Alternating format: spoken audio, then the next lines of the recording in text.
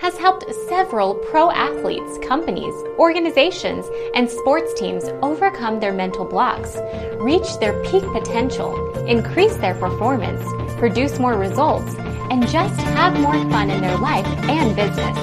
Bring me the energy, all right?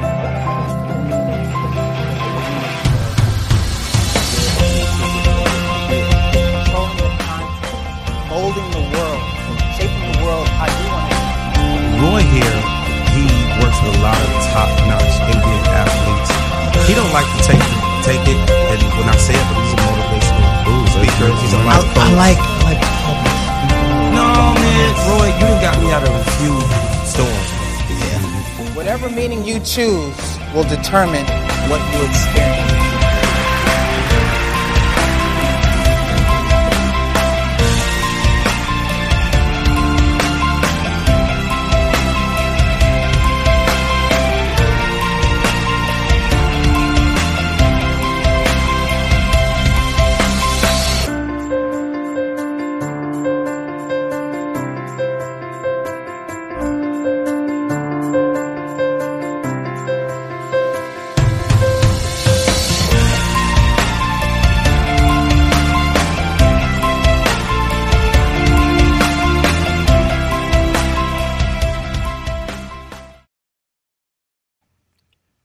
How do you build a $5 million brand? That almost sounds overwhelming just saying that or just asking that question.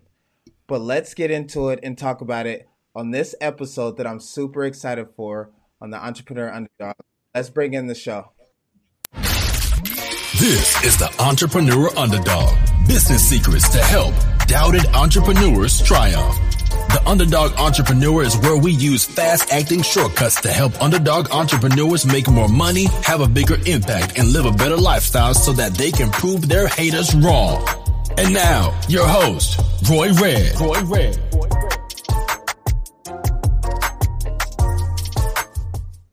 Hey everybody, it's Roy Red, 5-time best-selling author, internationally recognized speaker, and your host of this show, the Entrepreneur Underdog, where we share fast-acting shortcuts to help underdog entrepreneurs win in life and business. And today I am super excited. We are going to be talking about marketing. We are going to be talking about branding. We are going to be talking about building a business at a 9-figure level. I'm super excited to introduce Victoria Wieck, who is a genius, business grower, jewelry creator, TV show host, and just somebody I'm super excited to have on the show today. Victoria, how are you? Great. How are you, Roy? Great to be here, and thanks for inviting me. I'm so excited. You have such an amazing energy and a way to deliver a very complex subject in a quick, fun way, and I think that's a talent. You know what?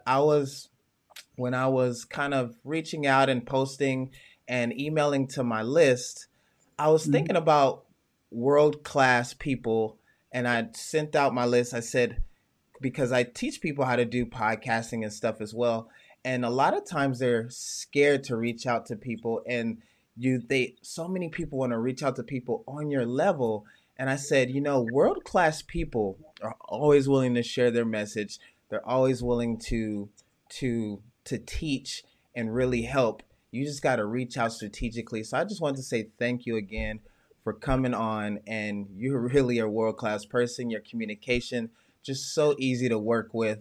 For one of my biggest interviews, you were easier to work with than people who haven't even done what you've done. So I just wanted to say thank you for that. Well, thank you so much. You know what, Roy, you're absolutely right. How astute of you, because I've actually done the same thing that you've done is, I look at, if you want to be successful, what do? You want to figure out, well, how did other people get successful, right? What is the common thread? Yeah. And what I found was that it was easier to get to the CEOs of a multi-billion-dollar company to give me help than the buyers at a department store. Yeah. They're easier to get a hold of, and they are much more generous with their time and knowledge. And I found that to be really interesting. Yeah. And before, that doesn't sound correct if you don't know. But like I was telling a friend of mine, I said, it's you'll be surprised how guys who are already successful on 100 million, $1 billion level, they want to help. They're more positive, and those are the people that it's actually easier to get around, and they're willing to help you. Victoria, real quick, for the couple people who are on who don't know who you are and what you do, just kind of explain your background really quick, what you do, and the brand that you built. So first off, I'm going to correct you that you were incorrect when you called me a genius in the beginning of the show, because I am here to tell you that I am maybe an average person, with a lot of flaws, and started my life with absolutely no money, no mentors, no expertise, and no right to be successful or to be dreaming of anything. And yet I'm here to tell you that I have built a $500 million business. And it's not to brag about it, but my whole intention here today is to hopefully, with my journey, all the good stuff and the bad stuff and everything in between, that listeners can apply this to their lives. And hopefully it'll impact it in a way that's positive. So now what was your question again, Roy? Original question. Just about your brand, what inspired you to start it, right. So tell us the early. Yeah, I got it. Okay. So briefly, I immigrated here to this country with my parents when I was about 12 going on to 13. And I lived in a small little island, and we didn't really have you're 12, 13 years old, you don't understand the finances or world affairs or anything like that. Korea was a very monolithic country at that time, still is. About 95% of the people who live there are Koreans. So we didn't see there was not a whole lot of political division or really any other division, so I come to America at that point, which was sold to us as the promised land. We got here, and if you recall, in the early 70s, I got here in 1971, which was right after the civil rights movement, the hippies, the anti-war movement, all this stuff was going on. And I was like, well, wait a minute, what happened here? So it was just a lot to soak in at that time. And to top it all off, my father found out that all his assets, whatever he had, was frozen in both countries. So we ended up with like the $100 he cashed at the airport. What was left over from that after the taxi ride is what we had to live on. So needless to say, life was pretty rough for a couple of years. And, when you have absolutely nothing, you have to kind of figure out, what's the next step? What do I do? But basically from that point on, I figured out the few things I could do to improve my life. And eventually I went to college, several years later, and went on to graduate school. Thought that I had achieved my dream and exceeded my dream at that point, except that it was in all the materialistic things. I had a decent job, I had degrees, I had all that, but inside all the things that were internal I was kind of suffocating, and I was kind of dying slowly. My creativity was going out, and I was listening to all the social media and the experts telling me all the right things I'm supposed to be doing for my life, and they knew nothing about me. So when I figured out that I was going to do the same thing to my kids that my parents did to me involuntarily, which was to leave me at home kind of unattended because they had to go to work, 2 jobs apiece. I then started my company, and it was kind of starting over again. And I then had to figure out how do I find a niche? How do I make a living? How do I then, pretty much market it? How do I find my tribe? And I kind of did all that. So, I'm here now. So you can just kind of pick away at whatever portion of that story you want to dive into. Yeah. So I really want to dive into this, and I want to get tactical on the business side really quick. We had a bunch of people that joined the chat. Hey guys, how are you? Right now we're talking about how to build a $500 million brand with Victoria Wieck. Make sure you hop on the right side and ask some questions, join the conversation, and we will ask as long as we have enough time. We have a couple people already joined. We got Hive Mind. They said, let's go. Hive Mind's doing some really great things with their CRM and some stuff like this. You might want to check them out, Victoria. They're amazing. And then we got Avery who said, hey. So welcome you guys. Everybody else who's on, make sure you jump on the chat. That's the right side if you're on YouTube, below if you are on LinkedIn. Victoria, I want to talk about, before we get tactical, what inspired you and what was your internal drive? Because, sadly, a lot of people don't take responsibility for their own energy, what they're bringing out into this world. And you had so many reasons, and I'm just going to call them excuses, where you could have just not done anything, but you came here and you had drive and you wanted to start a company. I tell people all the time, the American dream isn't to kind of just come and get a job. It's to come and start a business. So what drove you? What made you, through those tough times and going through that, still want to bring so much massive value to the world? So, really good question. I think that when I landed in East Los Angeles, which was, really tough environment there, you could, as a child, say, blame everybody, why me, and cry all day and just, pretty much refuse to do anything. Mm-hmm. A lot of kids in my neighborhood did that. I chose to figure out, is there anything I could do? Is there anything I could do? Because anything is better than not doing anything. Yeah. So that one thing, that single thing that I thought I could do at age 13 was to learn to speak English, because nobody spoke English in my family. Mm-hmm. So, because they didn't have English as second language schools or anything like that. So I asked my father to pretty much give me a list of words to study. Mm-hmm. So he would start, he picked up a random dictionary and picked up he would circle, just random words, from A through Z. And he gave me about 200 words a day, and I went from English to English dictionary. So when you look up a word, like if you were studying French and you said, you looked up the word bonjour, and you ended up definitions, all the words in the definitions are also foreign to you. So you keep doing this. There was a period where I didn't understand anything, but when I couldn't speak or do anything, I would sketch. So I'm pretty good at Pictionary, as you can probably imagine. Yeah. I would sketch things out, and that's how I communicated. So that single thing you could do, because believe it or not, I'm going to tell you, Roy, mm-hmm. I found out that Americans live on about 2,500 words. Most of us, with 2,500, we could get whatever we want done in our lives. Anything above that is fluff and, ego about some fancy words, right?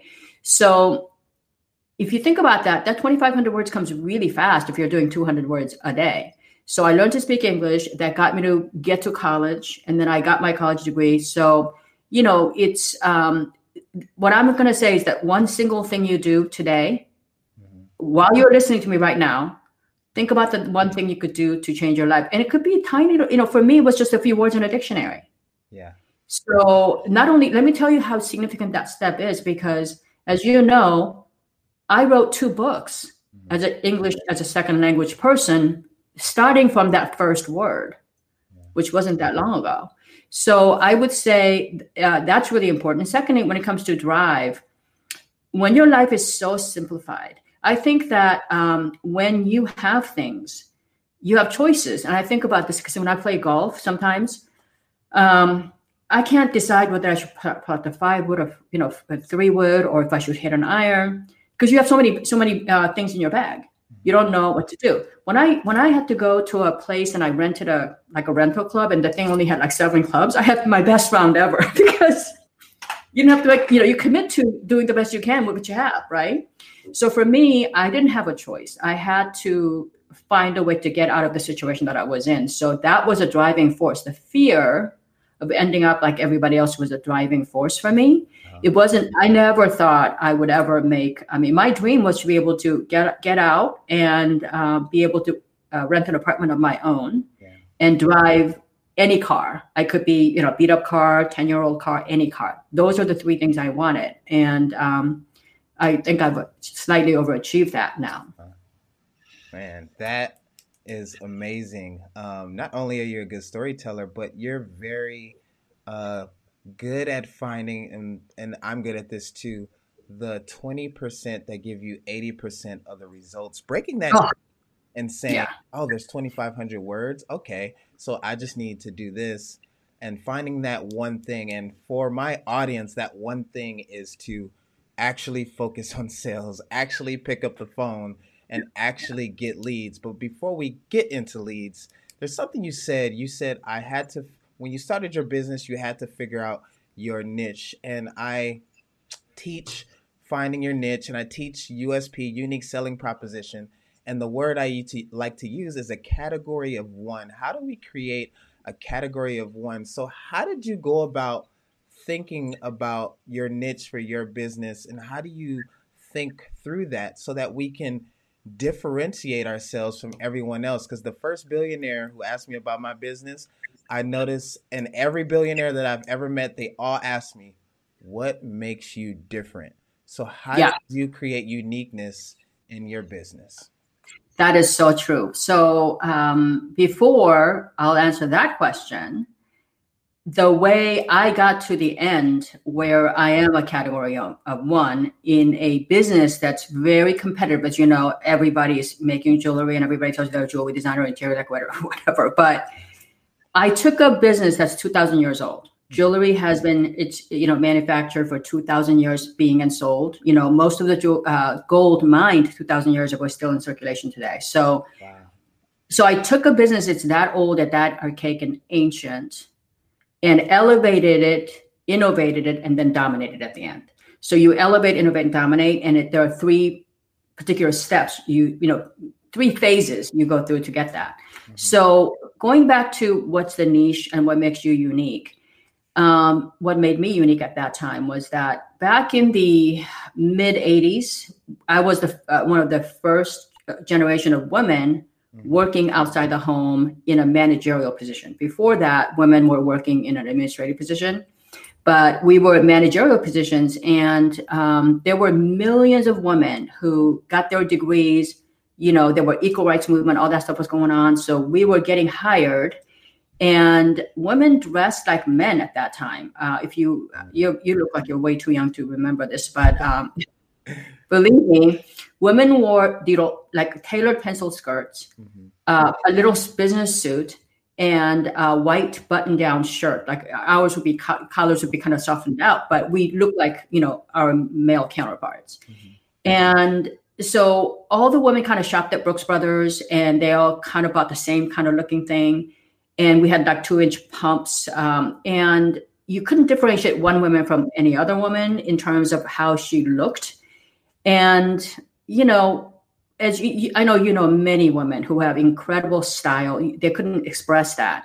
Yeah. The jewelry industry at that time, and even to today, there's a lot of opportunity. If you're an aspiring jeweler, there's so much opportunity, because jewelry industry today even is very archaic in that it's mostly nighttime jewelry. You wear diamonds and fancy stuff at night. Yeah. And then during the day, back then, jewelry you wore during the day, you either wore this nighttime jewelry and you look really like obnoxious in a workplace, or you wore junky, kind of like a brassy gold stuff that turned, or plastic jewelry that made you look like you couldn't afford anything better. So there was a huge need for jewelry for workplace. Jewelry that could tell someone that you were successful, you had incredible taste, and that you had a feminine side of you, and that you were polished, you're intelligent. There was nothing like that. So I kind of just came in and created a whole collection, and I spoke to my tribe in that, because these women for the first time were working outside the home. They had their own income, and they had a need. They had to go to work every day looking great. And there was nothing there. So, all I had to do was show up, and I sold it at that time. Yeah. So you found kind of a problem, a need, and you fulfilled it. That is super amazing. Let's dive into more tactical stuff. But really quick, we had a couple people chime in. Guys, make sure you ask some questions. We got a couple questions. We'll read them later. Brandy said, oh my gosh, so cool. She also said, hi, in an ecstatic way. Before, Victoria, we get into the elevate, innovate, dominate, which that just sparked my brain, because Now, now, now you're I teaching feel me. you would. Your I'm brain's always turning, so go yeah, figure. I'm starting to be like, okay, forget my audience. I need to get some coaching. But really quick, so after you created your business and you first set out, how did you Mhm. first um, go into the marketplace to actually bring in leads and put artifacts into the marketplace and show everyone what brand you are actually creating? How did you bring in leads to actually start making sales? How did you get out there? Okay, so we're going back to when I started my company was 1989. This is Mhm, before the internet, before personal computers were actually a big thing. mhm, So I'm going to tell you what I did, which is transferable today in today's technology. But what I tell you what I did, what I want you to get out of this conversation is thinking outside the box, thinking about, what is the end goal and how do you accomplish that task. mhm, So we know now we need to get leads coming in. I didn't have computers. We barely had fax machines back then. So what I did was I went down to remember they used to have travel agencies. They had travel agents down there, and there's resort directories and all that. So I went to the travel agency downstairs and I borrowed their book because it was a global thing. And I would get about 25 names because I figure who buys jewelry, people who are traveling, luxury, whatever. So I got 25 names of buyers, the store names and all that. And then I also, they had yellow pages and so forth. So I called on the phone and I got names of department store buyers, buyers of like Nordstrom, Demons, all these in different regions. So I sent out 50 letters every single day.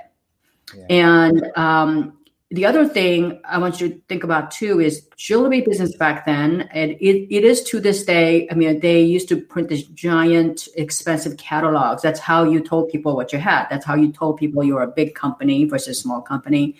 And these catalogs would cost, $20,000, $30,000, $50,000 to produce, and they would only last like 6 months because you have to keep updating styles. Yeah. I didn't have that kind of money. I didn't have $5,000. I didn't have $500. Yeah. So what I did was I bought a Polaroid camera, Mhm, and I would take pictures of my styles, and I would only send 4 of those Polaroids because that was a first class stamp weight, by the way.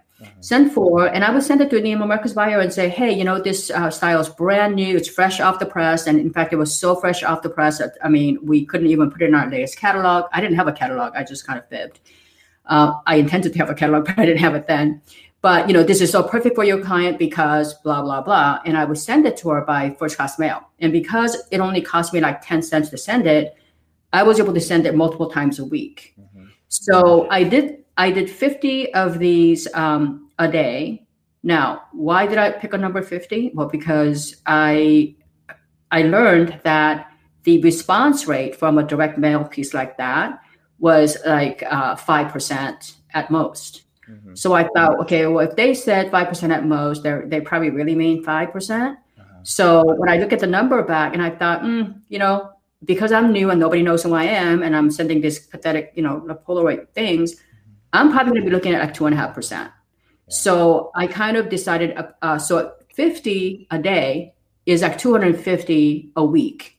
And they were highly targeted to the buyer's name, and I've shopped their stores. So, so what happened was actually my direct response rate was at 10%.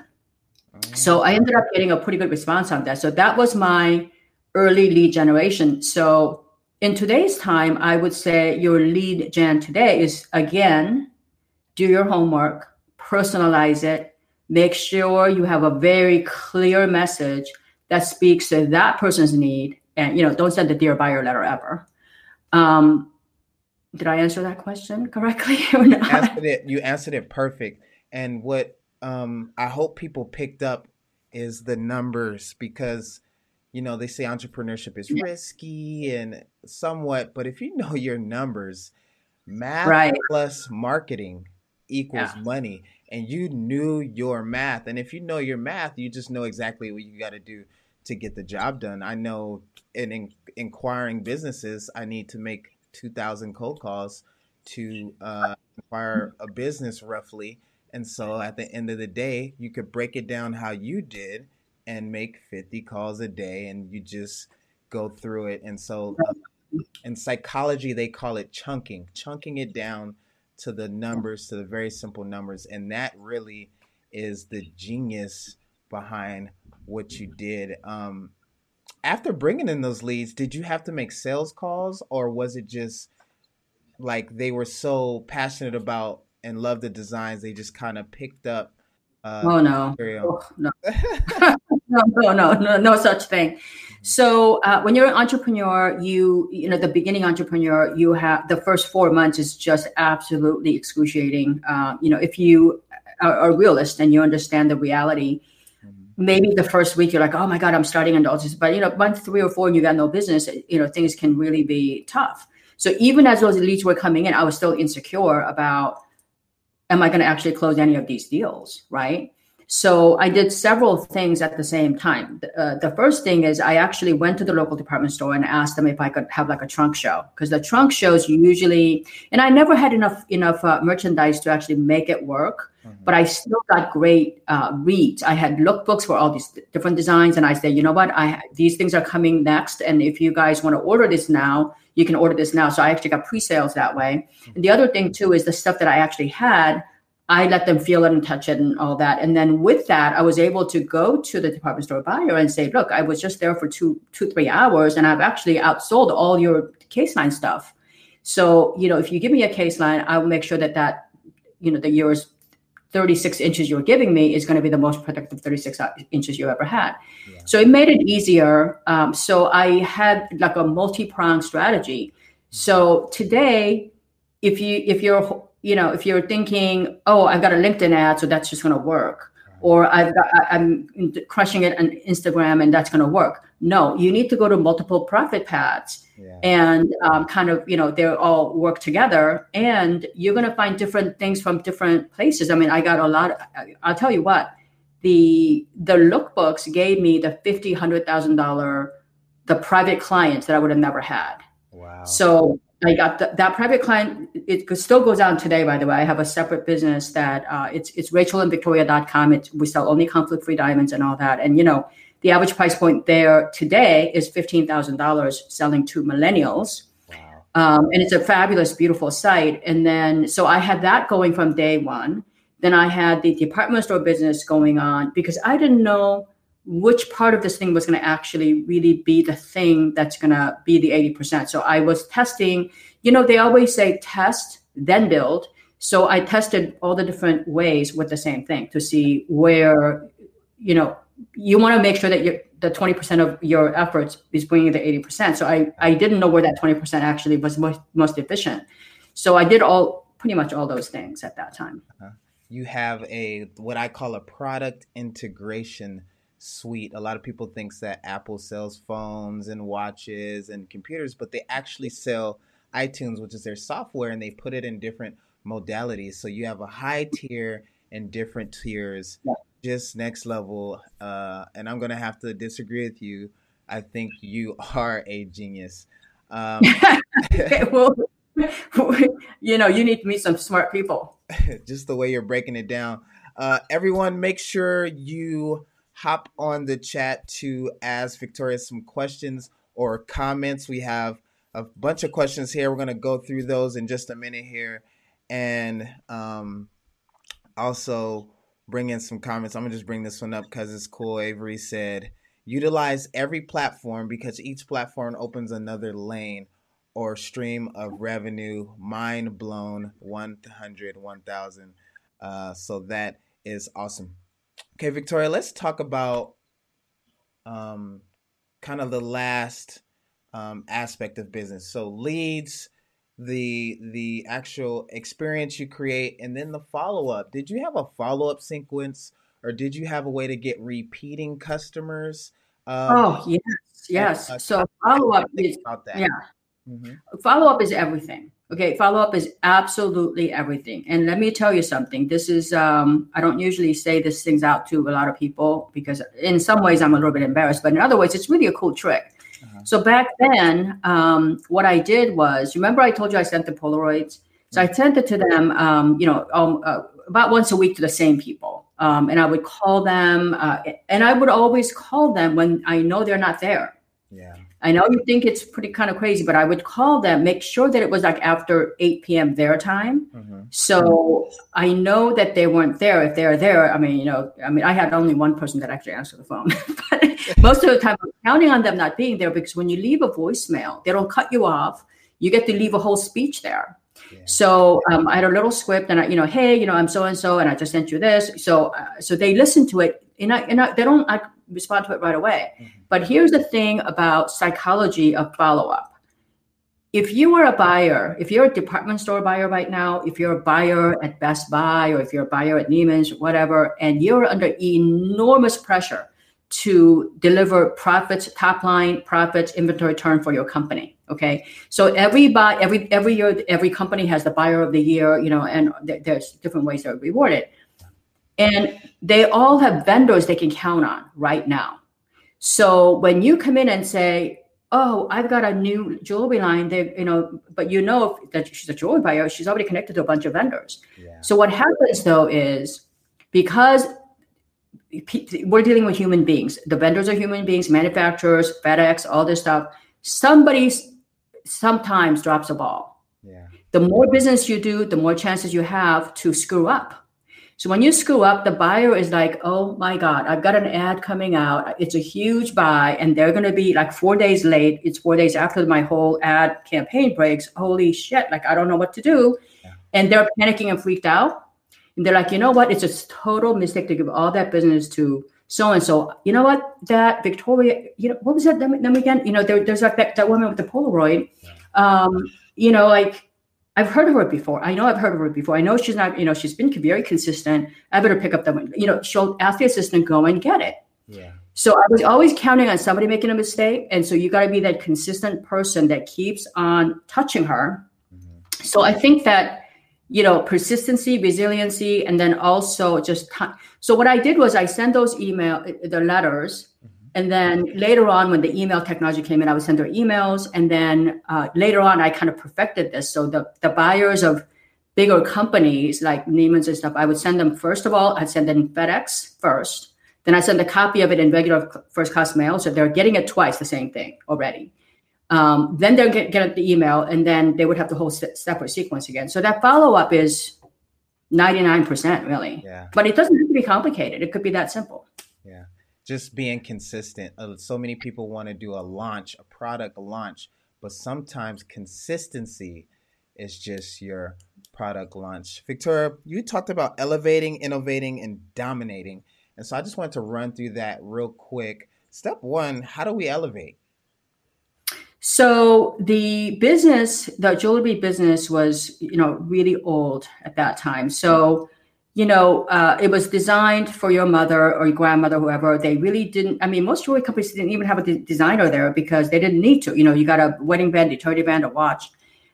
So when I came in and I showed the emotional side of this, because what I saw, and this is another thing I like you to think about too, for those of you who are current entrepreneurs as well as people who aspire to be one, think about what business you're really in, because yes, I'm selling jewelry, I'm designing jewelry, but what is the problem that my customer has, right? The problems my customer, what I'm selling is a visual way for you to memorialize your milestone moments. Mm-hmm. So, I really designed pieces. So, if I'm on TV and I'm going to be on TV next week with my live show on Shop HQ, but when I'm on TV, I rarely talk about me. Like that's like the sales killer number one, as you know. So instead of going on TV saying, I designed this wonderful, I love sketching this, I love sketching that, and I was looking outside my window and there was just beautiful flowers and I did this, and I test drove it, I wore it the other day to a party and everybody complimented me, and and I was sitting next to so-and-so movie star and you should have it too. Mm-hmm. That's about 90% of the presentations on TV now. That's how people sell things. Yeah. When I go on, I don't do that. What I do is I say, look, I can't believe we just went through like 18 months of COVID. I'm just so glad that you guys can finally live the life you want to live. go and see your friends and go and see your, whoever, and go on a boat, have a party. And when you do, you're going to have these wonderful pieces of jewelry that I designed while I was in COVID. And so that you could, glow and permeate your positivity and your radiance. And when you're enjoying that, the first moment when you're, interacting with those people, you're going to remember these pieces for 40 years from now. Yeah. And I'm going to just tell you, you're going to love the fact that you didn't break the bank, that it was guilt-free shopping, and that these things are timeless pieces that you enjoyed, flowers, butterflies, whatever. And this entire collection is, celebrating your life. I named this, family, friends, and faith, or something like that. Yeah. So what happens is this was a you-centric collection, and you're talking about the you-centric thing. So when we are going back to elevating it, I've elevated the product quality because now there was an emotional connection to the quality, but I've completely elevated the experience. Roy, think about this one thing. How many billion cups of coffee were sold at $1, 39 cents to $1 a cup until Starbucks came in and elevated the same product? Yeah. They elevated the experience. Yeah. And I mean, look, what they're putting in their cup of coffee, is that anything revolutionary? No, they got the same coffee, same cream, right? It's nothing new, but they have learned to elevate, tweaked what was there. Yeah. So what I tell people is you got only two ways to really make money. You can invent something new. I mean, if you're a scientist, chemist, whatever, you can do that. I don't have the ability to do that. I told you I was stupid. So what I do is you do what everybody else is doing already. There's a huge demand for something, and then you just do it cheaper, faster, and better than everybody. And so I took the latter route to elevate. Elevate by creating an experience and solving a problem. And like I tell my audience all the time, everybody has the same problem, and that's the they have the ability of solving their problem. So if you can help them do that, they'll help you so much. How do we innovate, Victoria? So innovation. How do we elevate? Yeah, right. So innovate. So all of you who are listening, Brandy, she was commenting on this. If you're still there, she knows what she's talking about, because every woman knows this. When you go buy a chain for your necklace, stores to this day will offer you chains in 18, 24, 30 inch length. I don't know why that is, but it's it's God's law that we all have 18-inch necks or something. That's actually not the case. The human necks, first of all, if you were to, think about it, men, when you buy men's shirt, 15 and a half, 16 is like a shirt size normally. So an 18-inch chain on a young girl doesn't actually even fit. So this whole industry offering all the bracelets in size 7 when most women actually can't wear size 7. My family, most of the women in my family were size 6. And then, my husband's side of the family, they were like size, 7.5, 8, but nobody, I don't know anybody who was size 7. So the industry just pretty much had one size. Yeah. So I basically came in, offered, because you could go to a store, buy it, and then you would have to leave it there, pay $40 extra to get it shortened or lengthened. Yeah. And it would be 3 or 4 weeks. And then whenever you do that too, because the soldering is not perfect, there's a lot of product problems with that too. So I actually offered it in size 6, 6.5, 7, 7.5, and 8. And that extra, those lengths were about 50% of the total business. 50%. Wow. So, it was a lot of, so innovating, also when you buy like a silver bracelet, silver is a lot softer than gold. And so when you have hinges and things like that, they either got stuck or they're too loose. So I actually worked with scientists and, engineers to come up with the material that was part stainless steel and part silver. Stainless steel can't be cast. So you can't actually use that, a lot of it. So if you solder on stainless steel with silver, they'll just break off right away. So there needs to be a little bit of that innovation that went on.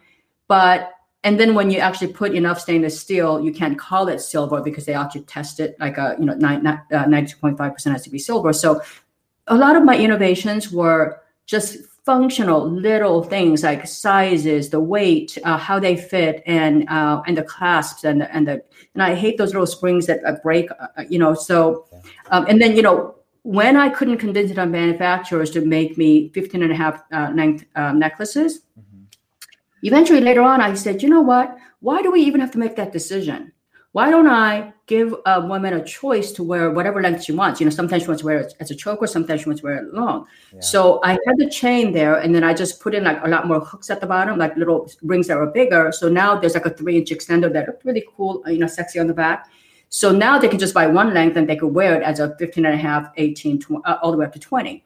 So today, a lot of jewelers have copied that methodology, but I was the first for maybe 10 years. Nobody believed in it, but it's a lot of little innovation type things because when I first came up with a lot of that, I pretty much owned the whole market for that. Yeah. That is super smart. We elevated, we innovated. How do we dominate? How do we take it to that next level? So when my business got to be big enough, so I became known as that problem solver, known as the continuously innovating person who stepped up the game.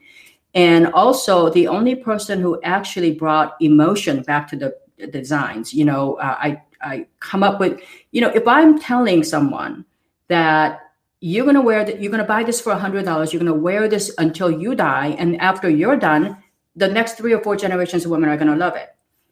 In order for that statement to be true, it has to be more than the fact that it's still kind of there. In other words, when you go to like an estate sale or when you go to a garage sale, you see something that's 100 years old. It looks like it's 100 years old. It doesn't look like something you're going to want to wear today.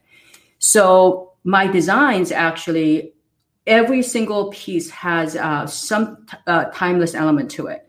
So if I put in like, let's say, some hint of butterflies or flowers, it's not an obvious thing, but very subtly baked into the design. Butterflies and flowers have been here for a couple of billion years before we ever occupied the earth, right? So they're going to be very classics. So I have a classic element to this, but I also have it is for a modern woman. So it's a marriage of different cultures and different design elements there. So quality lasts because I'm only using premium quality, but designs are timeless because, it's a very softer, feminine, and I can talk to it this way. Yeah. So you have a category there of one in the product section. Yeah. But where I became the category one is that when you're buying, I've sold over 10 million pieces of jewelry. Ooh. So if you go to like a regular Macy's right now, they're lucky to sell 2,000 pieces a year. Yeah. Okay, those are the facts. So when you are doing this, and I pick up a phone, and they discover a new gemstone. Let's say some guy in Tanzania discovers a new gemstone and said, this is a tanzanite, but it's actually green or something. There's actually a thing called the green tanzanite. I usually get the first call because they know I can basically get rid of the whole mine. I don't buy something now 10, 20 carats at a time. I'll buy 100, 200, 300, whatever they have. I can just commit to all of it and get rid of it. So what happens is I'm able to buy at some ridiculous price advantage that no one's able to kind of compete with. And secondly, I'll have an exclusive forever on a stone as long as. So, I've launched a lot of gemstones that nobody ever had access to. Mm-hmm. So then if you're a jewelry lover, you become the person that can't be ignored. You become the person from the vendor side as well as the customer side. So it's a multi-pronged approach to get to that category of one, but that's pretty much, a nutshell what it is. That's amazing. Wow, that's amazing. Let's get to the live viewers real quick. Brandy is blowing up the chat. She said, wow. Roy, great show. What we got here? Thank you, Victoria. This info is golden. Avery said, Victoria, you're amazing. Absolute genius. See, Victoria, let's see. Thank you, Avery and Brandy. You guys made my afternoon, probably the week. Yeah. Avery had a question here. So Avery says, was it scary to take the necessary steps into trying something new as far as learning something to improve your life? And if so, how did you overcome that fear to do what you had? So I think he's talking about the part of the story where you came in, he said, I'm going to learn English. And we didn't really bring it up, but fear is kind of a thing we talk about a lot, so, and imposter syndrome. Were you scared in starting your business, growing your business, and how'd you work through that fear? Yeah. So Avery, fear is real. Imagined or not, it's real. And but I think that what I've learned throughout this whole process, and I've done a lot of mentoring, coaching, all of this for free. I would say that for an entrepreneur or aspiring entrepreneur, we are often our worst enemies. We are often the self-doubters. There are plenty of people who doubt you from the outside, but deep inside, you also are not completely sure if you can kind of cut it through. This is why when people tell you you're not going to make it, it matters to you. Yeah. So I would say that fear continues on even after you become very successful. So I'm going to say it right out here, right now, that I had different fears at $0 and I had different fears at $1 million. And so as you grow, your business grows, your fear gets bigger. Yeah. And so there's definitely sort of like a point, like a crossroads point where the fear becomes even more real because you got much more at stake. But it is scary, but the best way you overcome that fear is preparation. I think that, think about it this way. All animals, when you watch little squirrels or whoever, we are DNA coded to fear. We're DNA coded to defend ourselves. We're DNA coded to like panic and things like that. We are not DNA coded to have courage. Yeah. Courage is something you have to it's the antidote, but you have to work on it all the time. Yeah. So, make sure that if fear is real, it could be a huge driving factor, but you do need to believe in yourself, because if you don't believe in yourself, then it's hard for other people to believe you. And the other comforting thing about this is this. I will say that all the failures I've had, and I've had many, it would take like 3 days of shows for me to go over those with you, but all the failures I had were not only key to my success eventually, but I would almost say that you almost have to plan on failing, and you need to understand that failure is going to be your best thing that you need to embrace for you to succeed. Because without failure, you're never going to succeed. It's like, have you ever seen a skier, like a world-class skier that never failed? No. That means that guy never skied, really, right? So, just make sure that you understand failure should be expected, and it's natural. It's not what happens to you. It's not the failure. It's what you do after. Yeah. It's how you get up, and it's how many steps you go forward. Never go back. Yeah. Consistency. James said, "You're truly amazing. Thank you so much for taking the time to share your story with us all." He said, "Can you please share a life learning lesson that can be beneficial to other people? Just any learning lesson that you learned on your journey." I think that, there were times when I said to myself, okay, I worked so hard. My life has been just really difficult since I was like 15 years old. I worked 2-3 jobs all the time. I've been a good girl. I mean, I've helped everybody, and my business is about ready to fail. Like, somebody doesn't pay me or something, and I'm like, oh my God, what do I do? And maybe all the smart people are right. Maybe I was going to fail anyway, just out of sheer determination. I lasted 3 years instead of 2 years or 1 year. Mm-hmm. When those times come, to you, I said to myself, there is and you have nothing else to hang on to. I used to say to myself, you know what? I'm not going to cave in now, because that's the easy thing to do. And I'm not going to sit all this time. I'm sitting here thinking about, what's going to happen to me now. If there's one thing I could do, I'm going to go do it. And that God could not have put me on earth for me to go through all of this just to watch me starve. That's just not going to happen. Yeah. So I'm going to but I can't ask God for anything unless I'm willing to do something. Yeah. And if there's one thing left to do, and I can't go to God and say, I did everything, if there's like 4 things I could have done, I didn't do it. Well, then I probably didn't deserve it. So I just went ahead and continued looking for the one thing I could do. And I'm a really believer in that one little thing that you could do, because that always sparks a snowballing effect. And I hope that was a good enough life lesson for you, James. Yeah. Thank you for asking the question.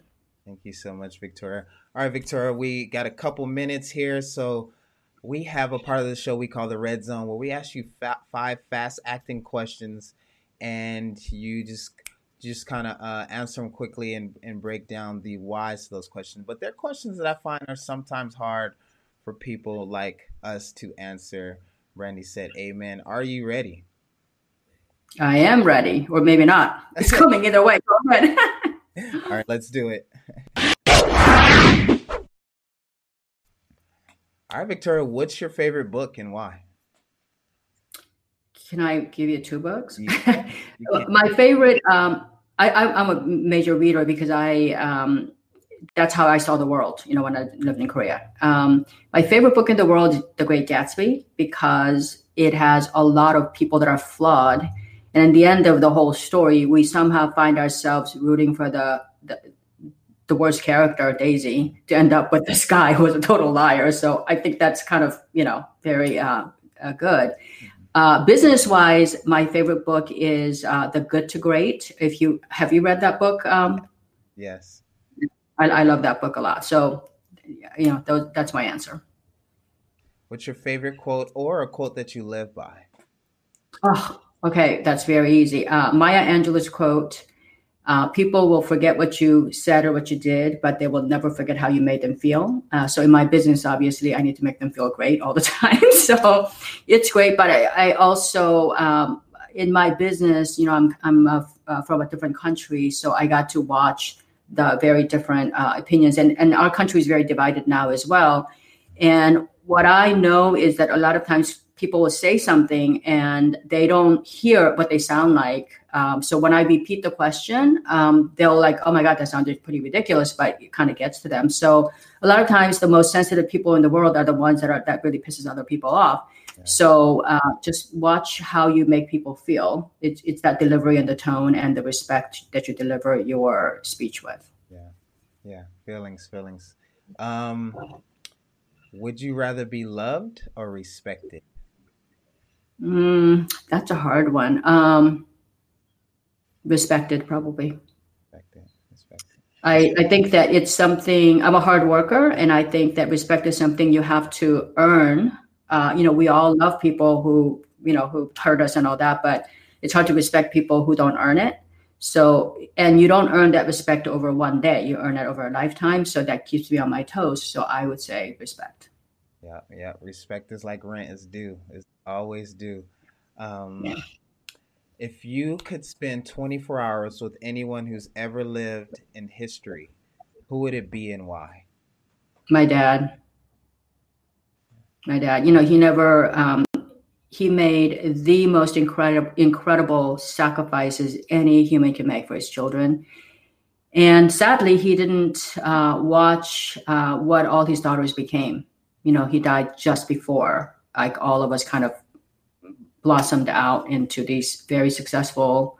I think he'd be very proud of us today. Yeah. So yeah. Amazing.